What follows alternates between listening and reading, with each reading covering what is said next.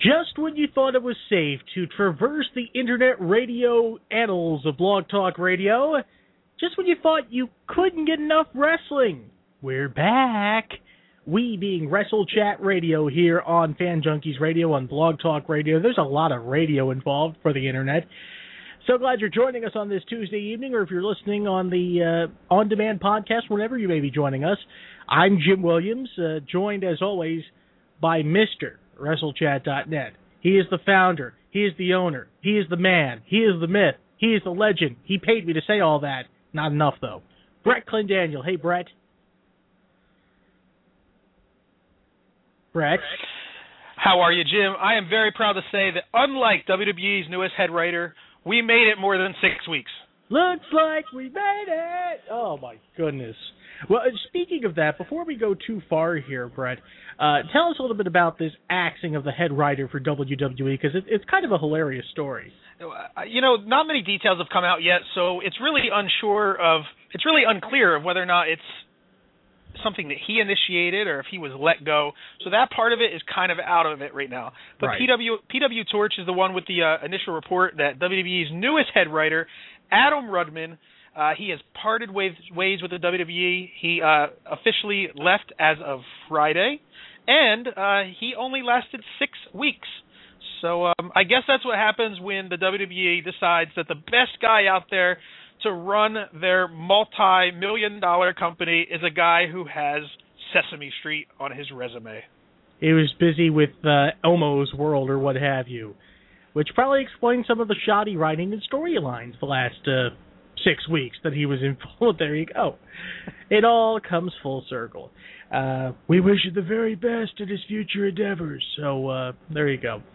But, you know, it's just one of the weird things about this industry. Was that a John Laurinaitis impersonation? That was People Power. I miss that guy. You miss him. I miss Mike Adamle. We all have our people that we miss. What can I say? Oh. What? The Adamle original was legend, wait for it, Gary. I'd much rather prefer him on American Gladiators. All American Gladiators? American Gladiators, yes. Yeah, him with Larry Zonka and the Zonkastrator. Epic stuff. It was fantastic. Well, we're not here to talk about Powerball, and not the lottery either, for that matter, which none of us hit, hence we're doing this show tonight. We're here to talk wrestling, and we're going to do that with a couple of special guests over the course of the hour. We're with you here till 9:30 Eastern, live on Fan Junkies Radio on BTR. A little bit later on, I want to make sure I get this name right, because you've prepped me enough times on how to say it. John Philapavage. That's right. Mr. Philapavage will join us. He is the director and producer, co-director and producer, along with Kevin Kiernan, of the fantastic unauthorized documentary of Extreme Championship Wrestling, and that documentary is called Barbed Wire City, and we are really, really excited to talk with him about the film later on tonight. And from what I understand, I haven't had a chance to see it yet, but I definitely do want to see it. It actually transcends not just the original ECW, but a little bit of the WWECW, and there are some moments where we also look at Extreme Reunion as well, and what that's done to reignite interest in the good old days of Extreme from, hard to believe now, 20 years ago. It's just a fantastic film. I mean, if you've seen the other documentaries that were done, such as the rise and fall of ECW or Forever Hardcore, this one is in a complete league of its own, and it really does such a much better job of really bringing what was ECW to the modern day and telling the full story. It's so well done. Absolutely, and we'll talk with him probably within the next 25-30 minutes about that. That's going to be definitely must-listen-to radio. In a little bit, we'll also be joined by the one, the only, Eric Gargiulo. Just when you thought he was done with internet radio about wrestling, he's back with Pro Wrestling Radio. That we'll talk about. Of course, he writes a Camel Clutch blog. If you don't check him out, then you will be humbled by somebody else, I guess. And we'll talk a little bit about the state, as it were, of some of the news going on in professional wrestling. We'll talk about that with Eric. And remember, Eric was the first to use excuse me, not Vicky Guerrero. Eric Gargiulo. I always make that a point to make that known. We invite you to join in on the conversation as well. What did you think of Extreme Rules? What did you think of Raw? Curtis Axel, better name than Michael McGillicuddy? Yeah, I think so. Anything in regards to any of our guests or any of the topics we're going to throw out, there are a couple of ways to get in touch with us. You can give us a call, give us a ring if you will. If it's a diamond ring, we'll pawn it. That's always good. 347-237-5373. That's 347-237-5373. If you have Skype, you just click on that Skype button. Boom, you're connected right to us. And we have a chat room open on the show page. We have a few people in there chatting it up a little bit. And if you have questions or comments for either of us, throw them in the chat. We will get to them in a timely and efficient manner. So, Brett, Extreme Rules. What was the big takeaway in your estimation from Sunday's pay-per-view? Well, I caught a lot of flack for this on Twitter because I just was not feeling the show. It seemed like everybody was kind of 50-50. A lot of people really loved seeing the Shield walk out with a ton of gold. They enjoyed the show for the most part. Me, I don't know what killed the show for me, but I think it was the predictability. I actually finished the show, which is probably the first time it's ever happened. I actually had a perfect slate when it came to predictions for Extreme Rules. So maybe that ruined it for me. I don't know. But my takeaways would be the Shield. If you thought the Shield was going to be stopped sometime soon, if you thought they were going to go away and just have some sort of really short stint, a la the Nexus, a la the Core, if you thought that was going to be the case, Extreme Rules tells us we are only beginning and that the Shield is here for the long haul. And that's a key thing in my estimation, because let's look at the talent pool in WWE right now. You've got most of your big names in their early, mid, upper 30s, some of them in their 40s. They have got to get younger. It's going to be a trial by fire thing to a certain extent, which will segue into some other things going on in a little bit. So I'm all for this. I'm absolutely all for this, and I think keeping this faction as strong and as bound together as they are is a positive thing. So that's a definite positive. We have somebody on the line from the 610. This could be one of our guests. Let's check in and see here. Good evening. You're on WrestleChat Radio. Good evening. This is Eric Argillo, and I apologize for the late phone call. Excuse me, Eric. Oh, I'm sorry. I was going to drop the excuse me, but I don't want to wake the daughter up. Well, I understand. Yeah. You have a kid. Brett has a kid. I'm single and available, ladies. There you go. Eric Argillo joining us from CamelClutchVlog.com. And, of course, we'll talk about his new venture with Pro Wrestling Radio in just a little bit as well. But let me ask the same question I posed to Mr. Clendaniel to you, Mr. Gargiulo. The big takeaway from Extreme Rules, the Shield's manly dominance, for lack of a better term, and the fact they're not going anywhere, or do you take something bigger out from the pay-per-view? It's really weird, this whole thing with the Shield. I mean, I can't think of a time where the WWE pushed guys, new guys, just fresh young talent as hard as they're pushing the Shield. I mean, they've had them undefeated for so long, but it's like you look at that big picture, and I wrote a blog on it a couple of weeks ago. It's like, what's the end game here? It's not like WWE has a six-man tag team champion. It's not like there's this three-man unit other than 3MB, which I'm sure that's not the end goal here. I really don't know. Yeah, right. I really don't know what the end game here is. There's a lot of talk about the Shield and the Undertaker, but then, like, what do you really do? My gut is telling me that they're looking ahead to a Dean Ambrose-John Cena SummerSlam match. Now, I don't know this. I don't have any inside source, and maybe it's just wishful thinking. But, for some reason or another, they separated Ambrose from the group, and I know there are a lot of people out there that have watched these guys that kind of saw Ambrose as something even a little more special than Rollins and Reigns. And, I just don't think it's coincidence that they're putting the emphasis on Ambrose, and I really think at some point he and Cena are going to have a clash.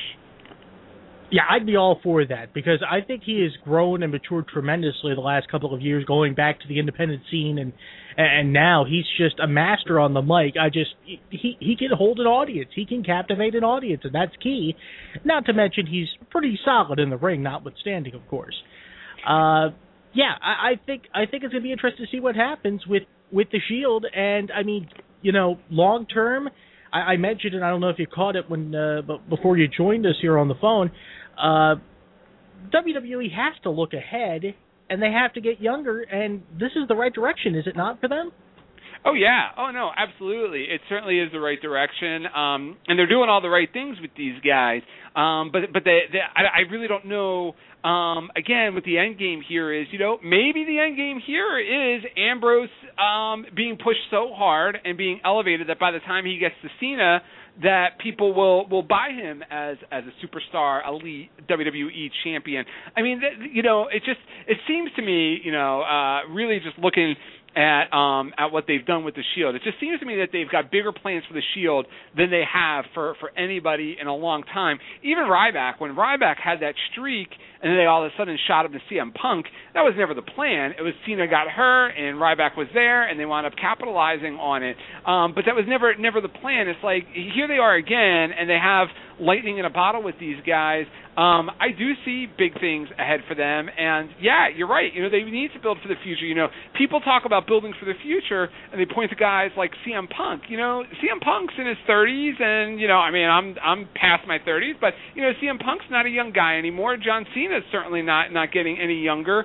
You know, you look at the guys. I don't know how old Dolph Ziggler is, but I know he's been around for a while. You know, it's like you look at the roster and you use the term quote unquote young guys, but there really aren't that many in the position to achieve the kind of things that Ambrose, Rollins, and even Reigns can do. Mm-hmm. And you're so right, Eric, on that, because one thing that everybody I think is looking for, at least people like you and I, is we're already looking ahead. We're looking for that guy that's going to be the next John Cena. And a lot of the times when people think about who that person is going to be, they're looking at people like Daniel Bryan and CM Punk and Dolph Ziggler. Well, Daniel Bryan's 31, Dolph Ziggler's 32. CM Punk, I'm not sure how old he is. He's probably right around the same area. But CM Punk has already made it known, you know, I've maybe got 2 or 3 years left in this, and it would honestly kind of shock me if he even makes it that far, because he seems like the type of guy who is never happy. So you really don't know, you know, as far as who that guy is going to be. And I definitely think that they're making the right move by pushing the Shield to the moon. Yeah, no, I do too.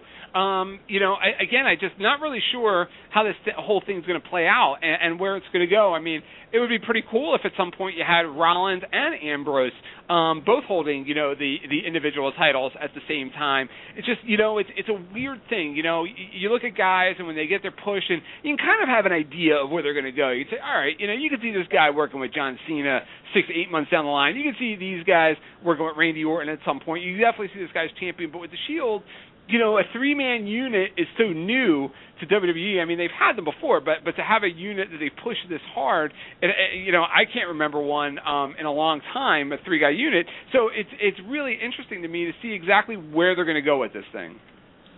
Yeah, and I'm right there with you. And when it comes to the Shield, you know, I know that you've been very vocal about this on Twitter, and I think you wrote a blog about this a few weeks ago, exactly where this goes. Where does this end up? You know, they've beat everybody. They've beat Cena. They've beat Orton. They've beat Sheamus, The Big Show. They beat The Undertaker. Who takes out the Shield at this point? You know, you're constantly kind of trying to put together these dream teams that are going to stop it. And I just don't see anybody in the near future that's going to do that.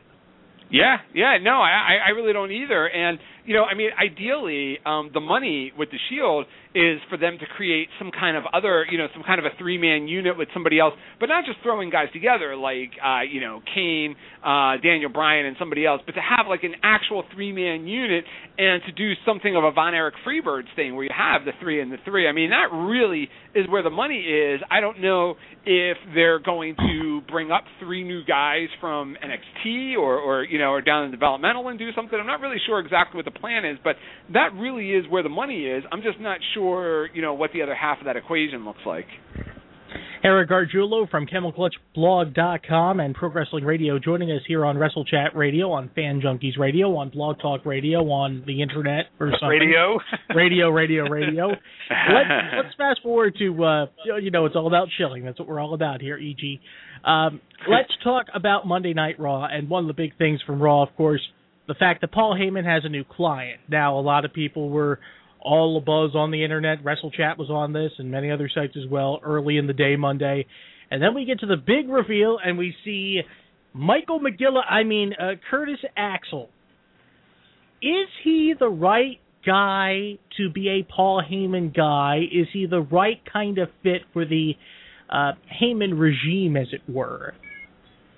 Yeah, he could be, but last night certainly wasn't any indication that it's going to work. I mean, look, I think I've always liked him. I've always thought he had a pretty decent look. I always thought he looked pretty solid in the ring. I mean, he's a third-generation wrestler. So, and we're not just talking about any third-generation wrestler. His dad, one of the greatest workers of all time, and even his grandfather in his day was a hell of a worker. So, the groundwork is laid for this guy to succeed. However, it's really a difficult thing to take a guy who's been seen as a complete jobber and then all of a sudden, turn him into the real deal. And, you could do that. He could have went out there last night and had a decisive win over Triple H, and they really could have made the kid overnight. But instead, Triple H kind of mocked him, treated him like a jobber. The guy came off to me as a jobber with a manager. He didn't really come off, pushed as anything harder, anything different. They could have done something where they, had this guy doing squash matches for the next 2 months, and you kind of, start to build him back up. Like they did with Ryback, more or less. Exactly. I thought, and I know Brett kind of, had the same feeling as I did, that Ryback was going to be the next Paul Heyman guy, and that really made a lot of sense, especially with the way the match ended, the crap ending. I could see Paul Heyman, saying, hey, this guy needs representation, and I really thought that Paul Heyman was going to be announced as his manager, and they were going to do some kind of angle where Heyman filed a lawsuit or something and wound up either holding up the title or got the title. And even at the end of the show, when it was Kurt Axel against Triple H, I really thought it was all a swerve, and then you'd see Ryback run out as the real guy. So I was really surprised when they ended the show, and Kurt Axel was still in the mix as Heyman's guy. Yeah, I'm right there with you on that. I know I've also been saying that I really thought it was going to be Ryback or Rob Van Dam. It was kind of funny looking back on it now how the WWE absolutely just they played all of us. Rob Van Dam's picture was all of a sudden all over WWE.com, and radio hosts were coming out and saying it's RVD, it's RVD. It was happening everywhere, including on Twitter. Joey Styles, I think, was retweeting RVD all day. So I also thought it was going to be Ryback for the same reasons that you just mentioned. However, I really feel like they dropped the ball yesterday with Curtis Axel. I thought that it was his debut, while really, really shocking. I don't think anybody really saw it coming. I thought it was shocking, and I was actually okay with it. I'm great with them pushing new people whenever they want to. I love it. But to end the show with the focus no longer on Curtis Axel and now around the half drunk or concussed or whatever was going on with the owner of the company, it completely, for me, ruined everything that I saw from the 3-hour show on Curtis Axel. Mm-hmm. Yeah, no, again, they Triple H mocked him. He treated him like a jobber with a manager, and they really, if they were really serious about repackaging him, they certainly could do it.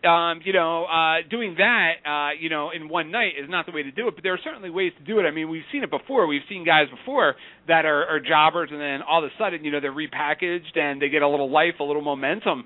But just watching what they did with him last night, a little disappointing. I've had his father and his grandfather on my radio show. I've interviewed them both. I've talked to them both. Had personal conversations with them both. I love those guys. Kurt was awesome when I had a chance to talk to him. And as a worker, I grew up on Kurt Hennig. He was one of the best ever. So I want to see the guy succeed, but I just don't see it right now. And speaking of the radio show, you are no foreigner when it comes to internet radio and pro wrestling radio. You've done this for almost 15 years off and on, and you're back in the game starting Wednesday night at 8 o'clock with ProWrestlingRadio.com, Pro Wrestling Radio, and by the way, check out the banners on Camel Clutch blog. I'll give you one guess as to who did them.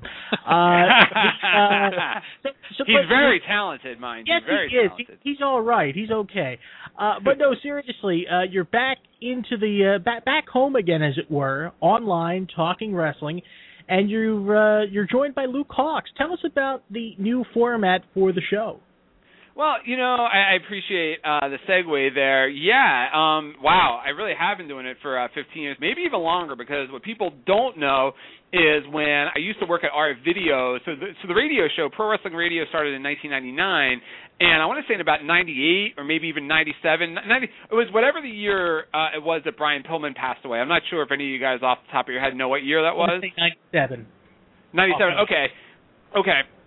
In 97, Rob and I used to do a podcast on his website together, and we interviewed Paul Heyman at the time. We interviewed Dave Meltzer, and the only reason I remember that is because we were supposed to have Meltzer on the radio show that night, and Pillman had passed away, and he was close friends. So, yeah, I've been doing this for a long time. But, I wanted to come back. I was jonesing to come back, and it had been quite some time since I did it. I took a year off, when I had my beautiful little girl, and I just didn't have time to do it.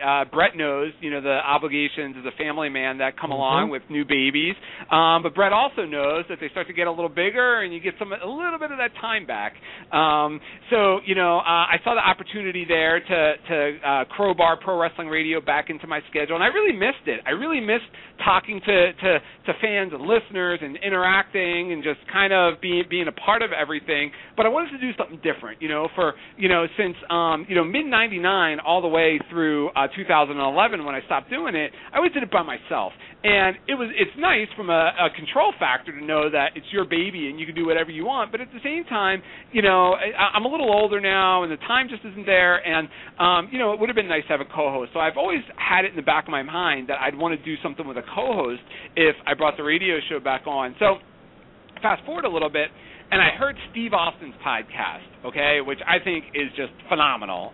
One of the few podcasts I actually subscribe to, along with WrestleChat Radio, of course. Thank you very much.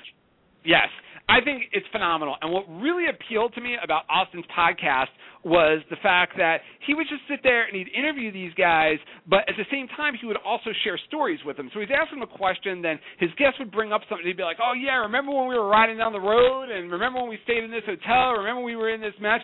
And I love that format. I thought it was great. And, I thought about it, and Luke's been one of my best friends for years. And, we've sat and talked on the phone and had these same conversations. Remember when this happened or that happened, and we've gone out to dinner and just BS for hours on, the XPW, CZW stuff. And I know that Luke's, sharp as a tack, and Luke's like really in the business now. Luke goes up to WWE every couple of weeks or every couple of months and, wrestles up there, and he was a big part of Extreme Rising and the Independents. So I thought he'd be perfect. And what I did was, I figured we'd do a test show together, and I thought we had chemistry from the start, and that's the kind of show that I want to present now, and that I'm really happy to be presenting. It's like, it's not just me giving the news, it's not just me, talking about stories, it's not just me, taking questions from people in the chat room. It's me and Luke having a conversation.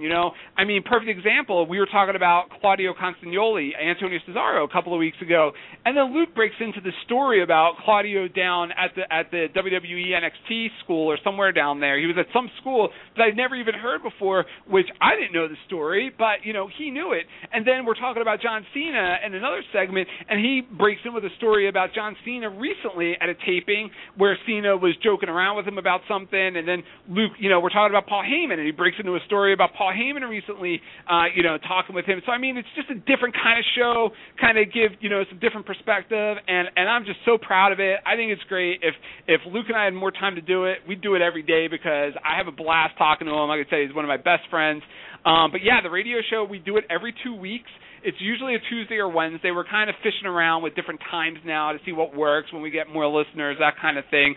But we'll be back tomorrow night. It's Wednesday night, May 22nd, at 8 p.m. Eastern Time. And what's really cool about this, too, is you can go right to my website, ProWrestlingRadio.com, and you can listen on the website. You don't have to go to another website. You don't have to download anything. And that's a whole other conversation we could have, if there was more time, just how refreshing it is when I made that jump from terrestrial radio to doing my own shows on the internet. But, it's like you go to ProWrestlingRadio.com, you go to the listen page, and you can listen right there. You listen right there. There's a chat room right there. You can sign in with any of your social media credentials, and bam, you're part of the show. You ask questions, we'll respond, we'll comment, and I think it's awesome. I think it's the best setup, the best format that I've done in a long time, maybe ever, and I'm really excited to see where this thing goes as I start doing it more often. Yeah, you've certainly come a long way from Merrill Reese's station up in Mercer County. Yes. To say the very least. Yes, Merrill Reese is an interesting guy, I'll tell you that. Oh, I bet.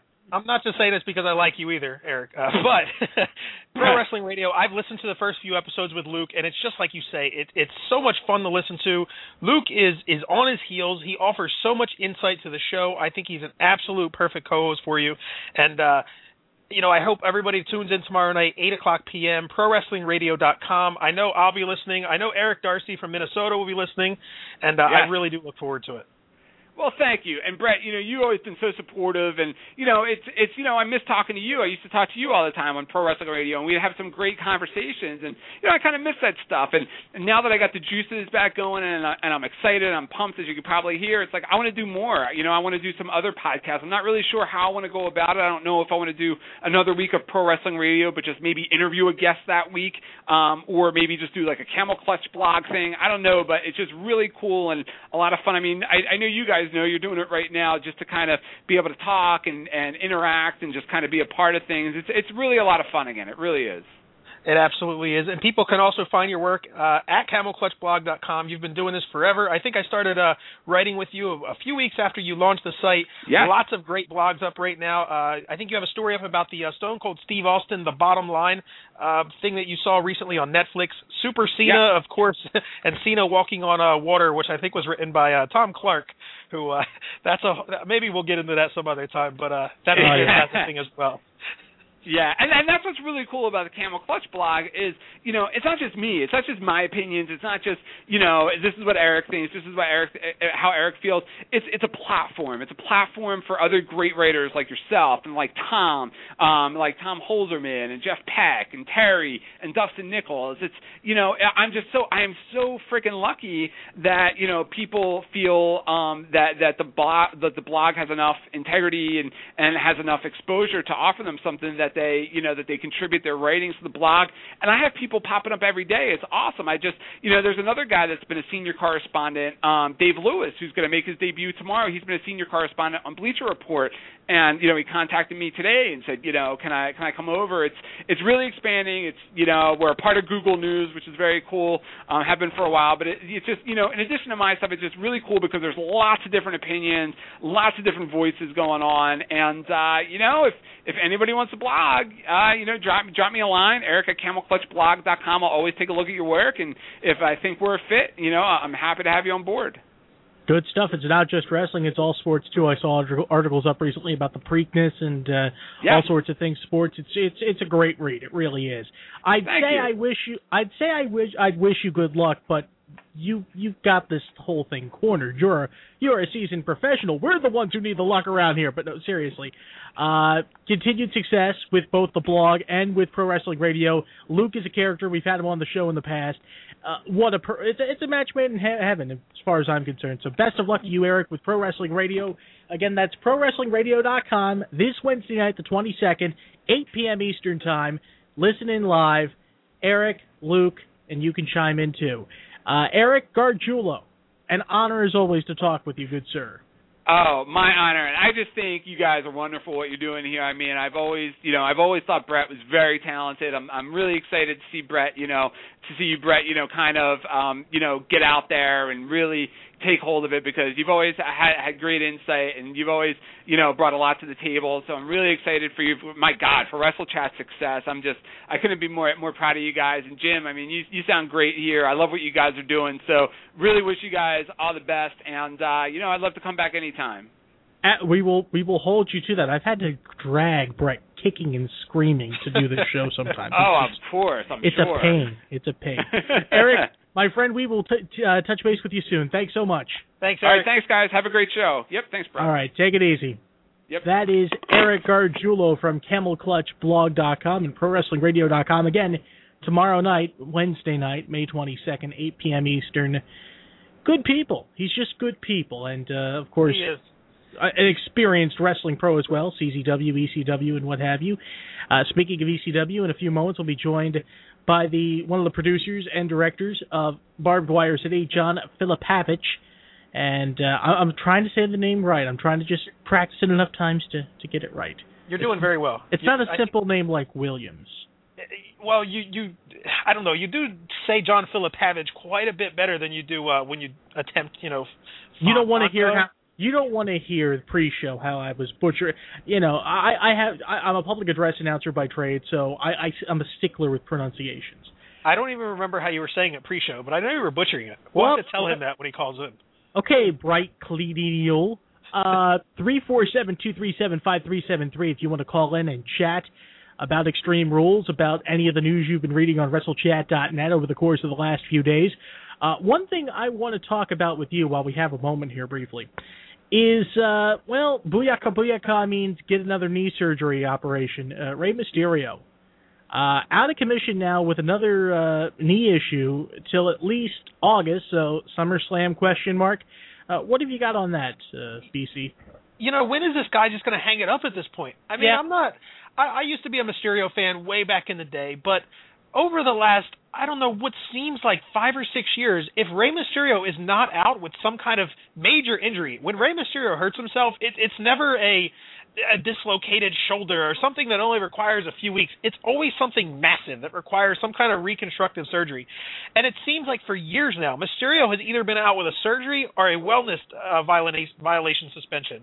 And it keeps happening and happening. And, I think that we're kind of at that point now where, I don't know what the future holds for Rey Mysterio, but, I don't have that interest anymore. I think fans have lost their interest. By this point, by the time he comes back, it's going to be almost a year. And even that, you're probably looking at the last 3 years or so. We've only really seen him probably for a total of 6 months. I think it's time to head back to the 619 for good.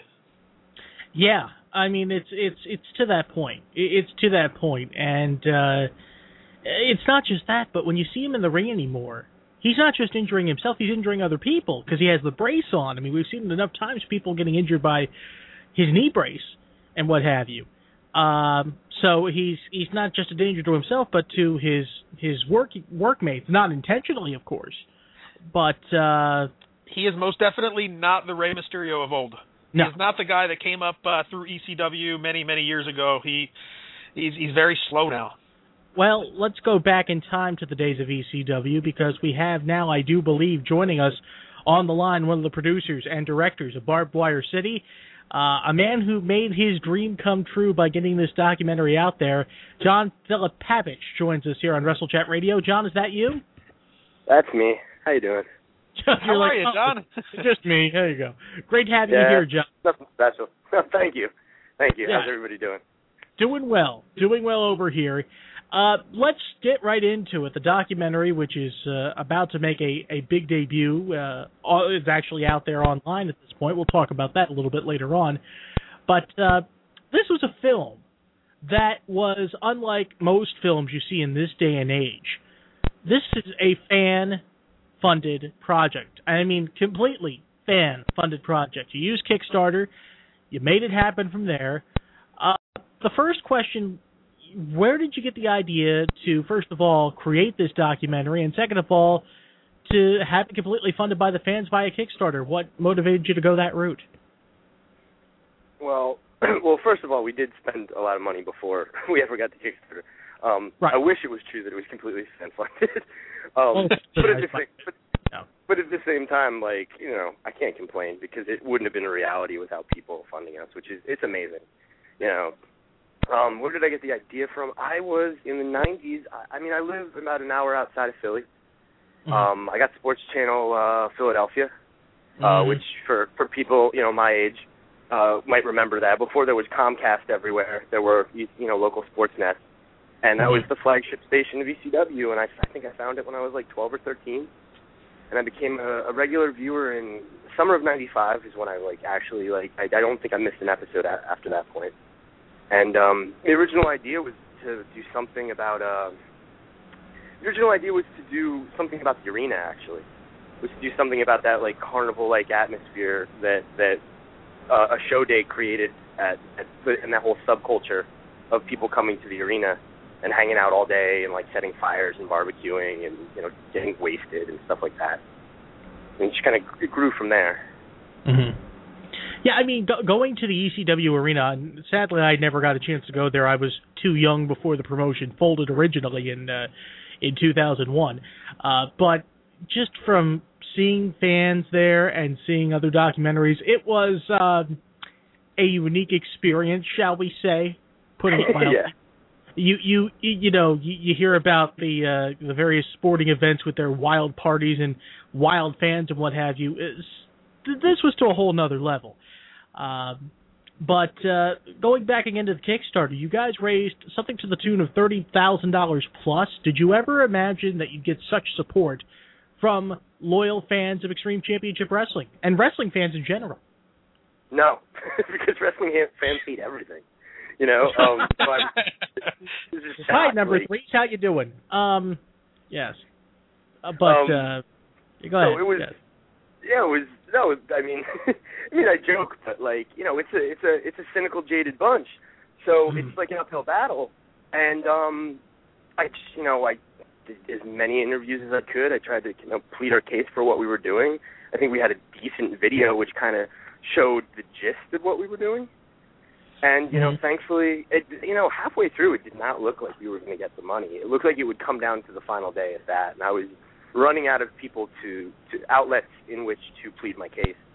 And thankfully, somebody jumped in and donated $4,000, and then it just exploded from there. Because it's weird. Like, I think people, even though Kickstarter doesn't charge you unless you reach the minimum, I think people didn't want to bother unless it was definitely going to happen. And once that they saw that it was definitely going to happen, then everybody who was kind of waiting on it was like, okay, we'll do this. Yeah. Let's get into some of the aspects of the film and in such the aspects of ECW back in the day.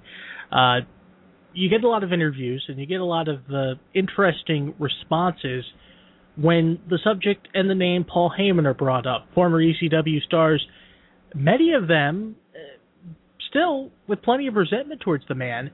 In the eyes of many, did you get that notion that a lot of former ECW stars were still resenting Heyman? And if so, is it pretty much based on how ECW ended solely?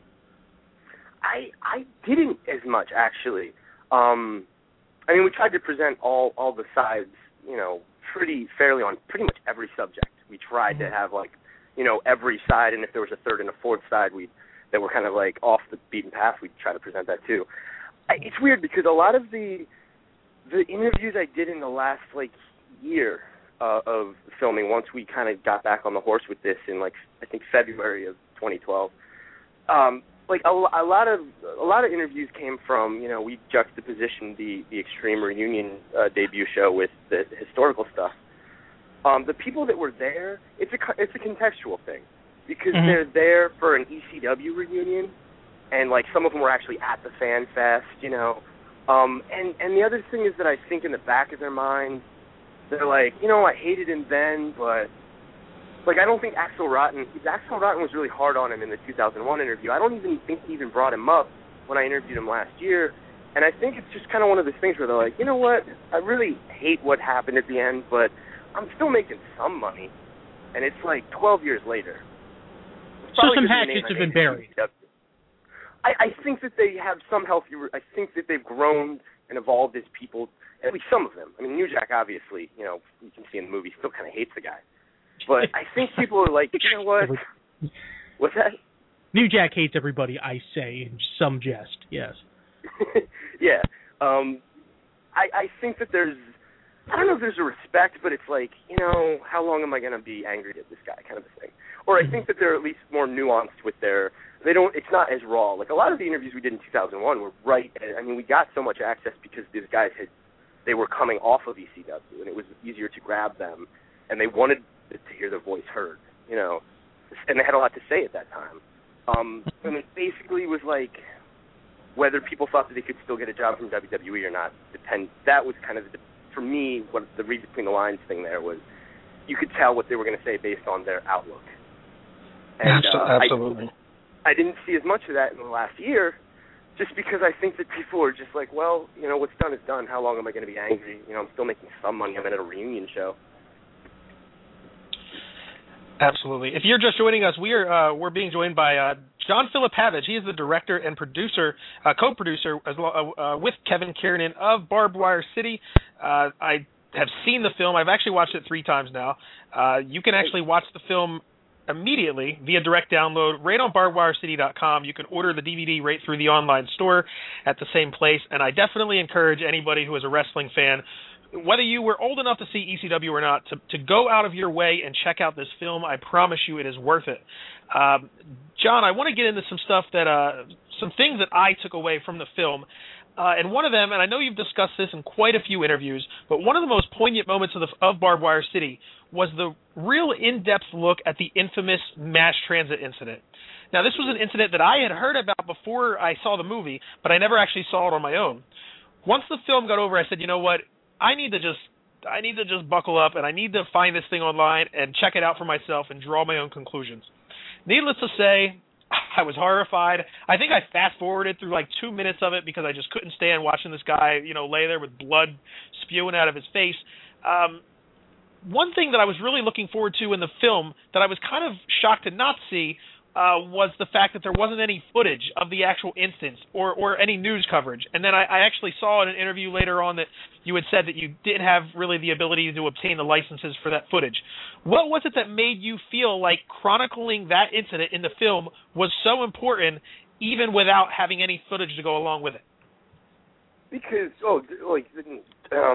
yeah, as I mumble, dramatic, narratively speaking, because that's what little I know about filmmaking. It has to do more with narrative than anything, because that's what I was trained in.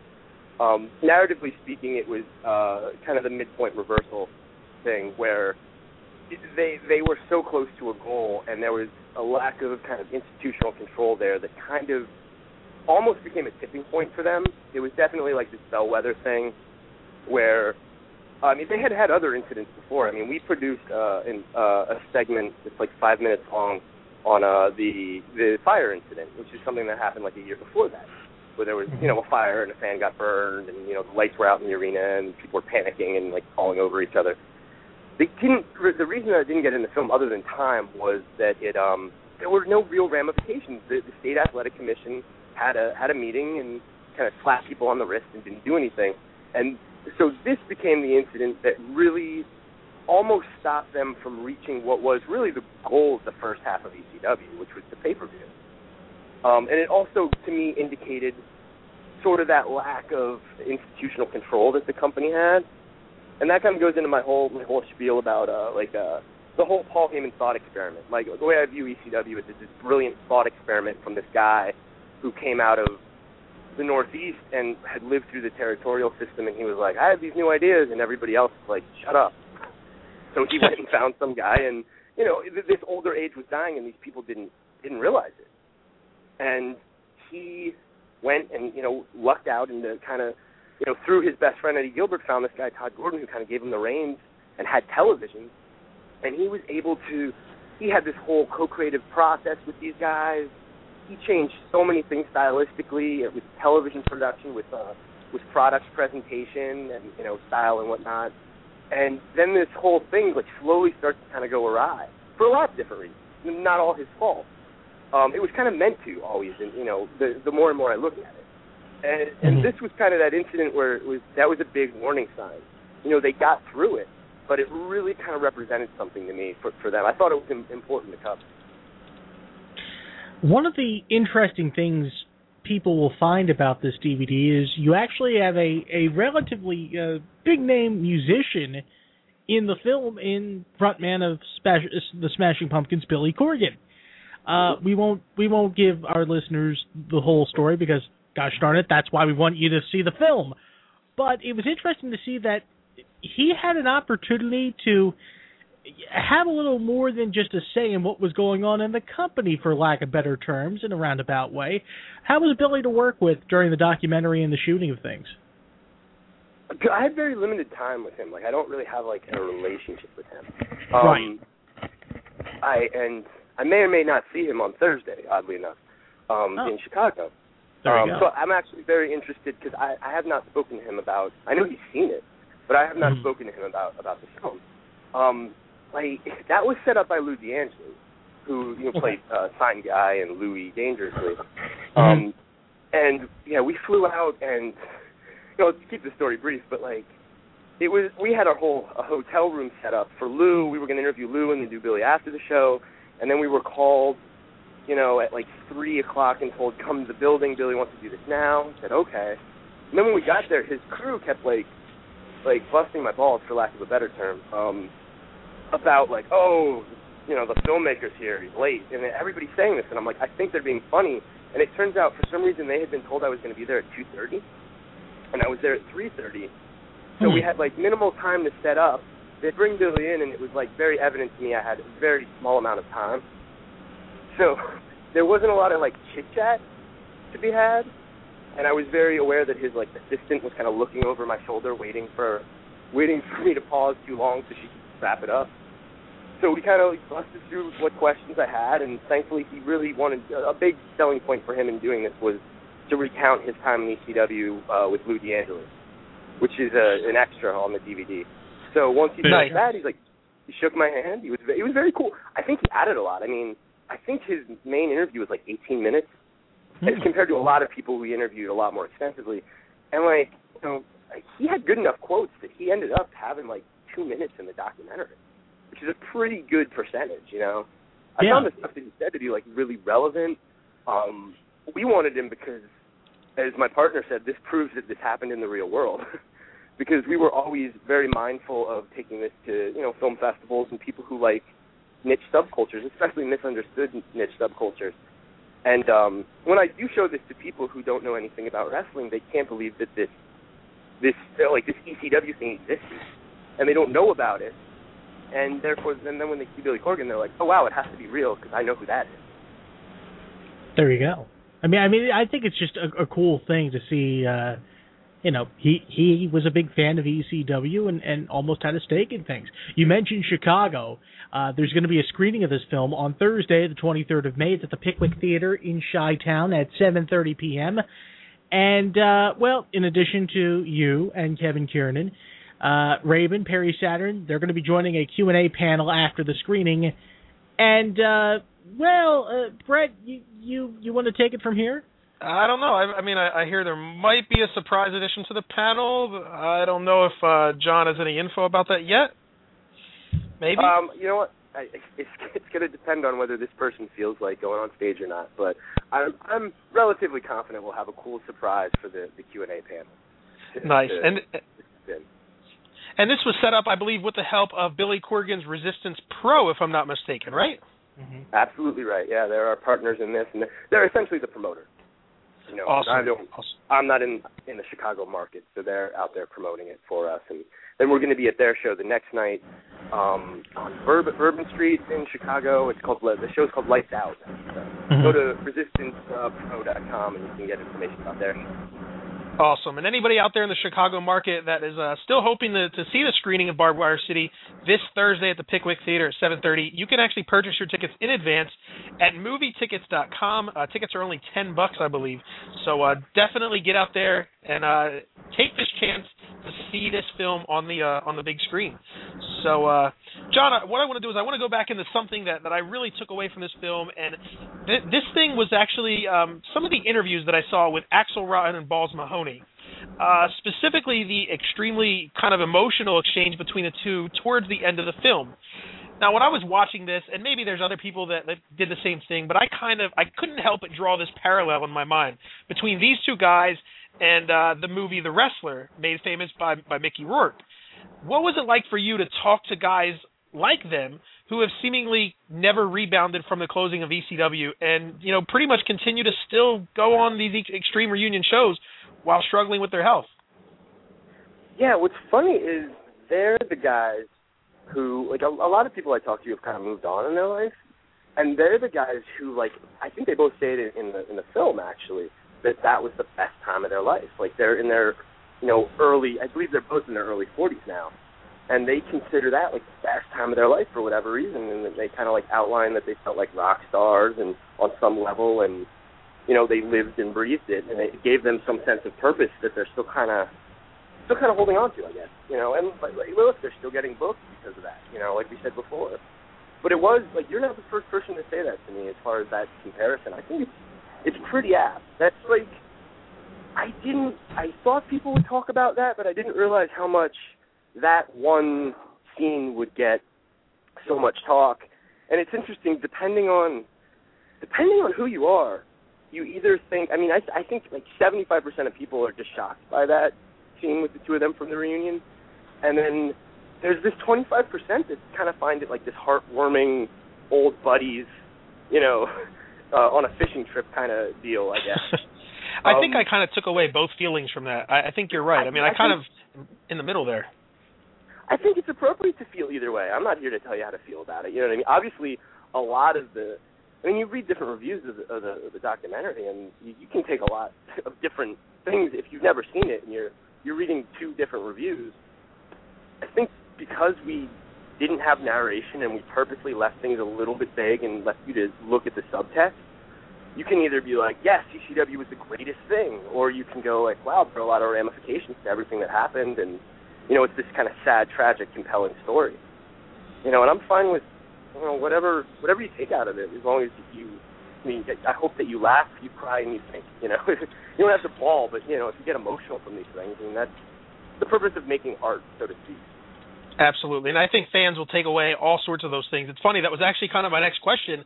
You know, when people see the film, they immediately go on Twitter and Facebook and social networking, or they write a review, and it seems that everybody walks away from Barbed Wire City with a different feelings that range from happiness to that they got to relive ECW for, you know, through a film, or to complete anger, to nostalgia, to being pretty damn depressed, which I think I tweeted you after the night after I saw the film, and I said, you know what, I kind of feel like I just got punched in the stomach. It hit me in that way. And, you know, I think it's a credit to the work that you and Kevin did, that a fan can watch this film and literally they can all walk away feeling something different. I hope so. Yeah. I mean, thank you. You know, I think that's probably the best compliment that I could have. You know what I mean? Like that we wasn't, you know, a position piece. It wasn't swayed in one direction, but it kind of it documented. It presented evidence of what exactly happened and left you to kind of feel not only how you might feel about the history, but about where these guys are and what, you know, that kind of question, was it worth it for everybody? Something I'm wondering about, and I'm sure many of our listeners are wondering about as well, is not just the fan reaction, but of course the reaction of those who were there from 93 to 2001 in the original ECW. Have you gotten any feedback from those who you've interviewed who have seen the documentary? Have you gotten any feedback from those who weren't interviewed in the film or weren't a part of the film, and feedback from them? And if so, what have you gotten feedback-wise in general? Yeah, nobody's, like, wanted to kill me, you know, like, which is well, that's cool. a positive. That's always a good thing. Well, I don't know why they would, in fairness, you know. Of course. Well, yeah.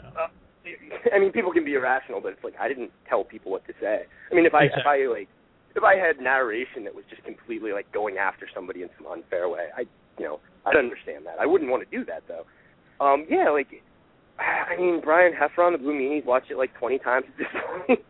he texts me all the time. He's like, oh, yeah, he's like, dude, I'm watching it again, and I'm like, oh, geez, I don't even want to watch it anymore. I was surprised that Joey Styles came out publicly and said what he did. You know, he tweeted out that this was like the best ECW documentary, and it was the most authentic. And I had heard that privately, but like when I heard it, I was told like he probably wouldn't say anything. You know, he works for WWE on their web team, and so I was like very touched by that.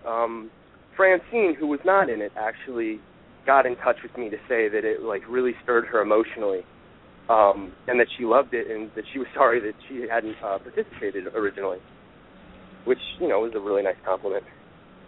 So yeah, like I've gotten back, you know, different people here and there. I know Angel really liked it. I'm trying to think of who else. You know, different people. You know, I haven't heard anything where people are like, well, I didn't like it at all. Right. Well, I mean, this lends itself to the obvious next question, and it's a question that I think every director has been given since the beginning of time, so here's the token question. Looking back on it, the many months, years that this has been building to the crescendo to, looking back, do you have any regrets at all in regards to the product you put out, what you could have done differently, who you could have interviewed if you had the chance that you couldn't get, stuff like that? I thought you were going to go with the Heyman question. No. No, I haven't talked to Paul Heyman, by the way. You know, I have. No, no. I mean, yeah, I mean, there's certain things that you. I've done interviews. Like I did a really long one for another podcast where I was just like, give me criticisms, and I'm just going to tell you, like, if there's a criticism, I probably have like a 5-minute answer for you. You know, as to like what, like, yes, we worked on this long enough. We pretty much thought of everything, and it came down to what we had or what we didn't, and usually a time thing because this cut had to be under 2 hours. You know. And we always knew, like, look, there's, you know, that's what extended cuts are for. We're trying to, like, mold and focus things. As far as, like, I wouldn't say any regrets. Are there, you know, I wish, of wrestlers, I wish we could have gotten Tommy Dreamer. We certainly talked to him enough over the years. And at the end of the day, it just, you know, it didn't happen. But I thought he's the one wrestler I think could have added a lot. Because while I think we have a wide swath of wrestlers, and I'm, like, really happy with that, and there's only so much that wrestlers can really tell you without, you know, most of them don't give you a big context to things. They know what they did. But Tommy's somebody who is, like, very emblematic of ECW. There's a little section in the film about him being emblematic of something. And he also worked behind the scenes a lot. And he was very close to Paul Heyman, which I think would have made him, you know, valuable to speak with. And ultimately that didn't end up happening. So that's one of the things, you know. Other things are, like, really small, and they're all things that I just kind of, like, jotted down and said, yes, I'd like to do that on an extended cut. Mm-hmm. And that extended cut, from what I understand, is going to be coming out in the near future. We only have 2 or 3 minutes left in the show, but I definitely want to get into this really fast. What can fans expect to see on the extended cut, and as of right now, when do you think this is going to be available? Not before September. I know that Mike Johnson reported that because, you know, Mike's my buddy, so he's always talking to me about things, and he puts that little tidbit. It's something that we haven't even touched since probably we had like a rough version of it in March, and we kind of had to like step back and just work on the cut that we had to get out April 20th. I think June 1st we'll probably sit back down. There's like 2 or 3 interviews that, you know, and I don't want to say who just because it might fall through, but there are 2 or 3 people that contacted us and were like, if you want me to do anything for the extended cut, I'd love to. So we'll probably have a few interviews. I know there's like 28 minutes that are already kind of laid in, but they're not worked on. They look like crap right now. A lot more Todd Gordon stuff is in the body of it. A lot more about the unique things that Paul Heyman did, you know, some stuff about who they had there. You know, a lot more stuff that was cut because it was very wrestling-centric, and we were trying to make something super accessible to people, you know, that aren't just, like, hardcore we were trying to reach people who had never heard of the story. You know, the first wave was always wrestling fans, and then from there we wanted to see how far we could go with, you know, the documentary film festival scene. Now I know you say that you can't, you won't toss out any names of people that you might be interviewing for the extended cut, but I'm just saying, June 22nd, Tommy Dreamer's House of Hardcore is coming to Philadelphia. Just saying. Yeah. I know. I'm aware. He's got these things circled on his calendar, Brett. Well, it's Barbed Wire City. There's like 6 or 7 extras. Sorry, guys. There's like 28 minutes laid in as of now. It'll probably end up being more like 35 to 40 minutes dumped throughout of it. And then I believe there's 7 extras that are like full segments of things. So good stuff. Well, the website's barbedwirecity.com. You can purchase the film via direct download. You can order the DVD through the online store. And again, Thursday, May 23rd, Chicago's Pickwick Theater, 7:30 p.m., movietickets.com. To secure tickets for that, Raven's there, Perry Saturn's there, Kevin Kiernan is there, and John Philapavage is there as well. I think I butchered the name, but, you know, there you go. No, you got it. Okay, there you go. You don't know how many times John, he literally practiced this with me pre-show. Yes. I thought of actually writing you and spelling it phonetically just because everybody does ask me. Yeah, you know, there you go. But, John, great to have you on board, and continued success and with the extended cut and with what you're doing this week with the documentary. We hope it's a big success and it stirs the emotions of wrestling fans all over. Thank you. Appreciate it. All right. Take it easy. Take care. All right. Bye-bye. Thanks, John. And that'll do it for WrestleChat Radio. We have 20 or so seconds left. We want to thank John Philapavage from BarbedWireCity.com. Check out the documentary. Eric Archulo from KettleClutchBlog.com. Wednesday night, 8 o'clock, ProWrestlingRadio.com is the place to be for that. Brett Clendaniel, for him, I'm Jim Williams. Say good night, Brett. Or don't say good night, Brett. We'll see you soon. Adios. Da da da da da. Da da da da da da.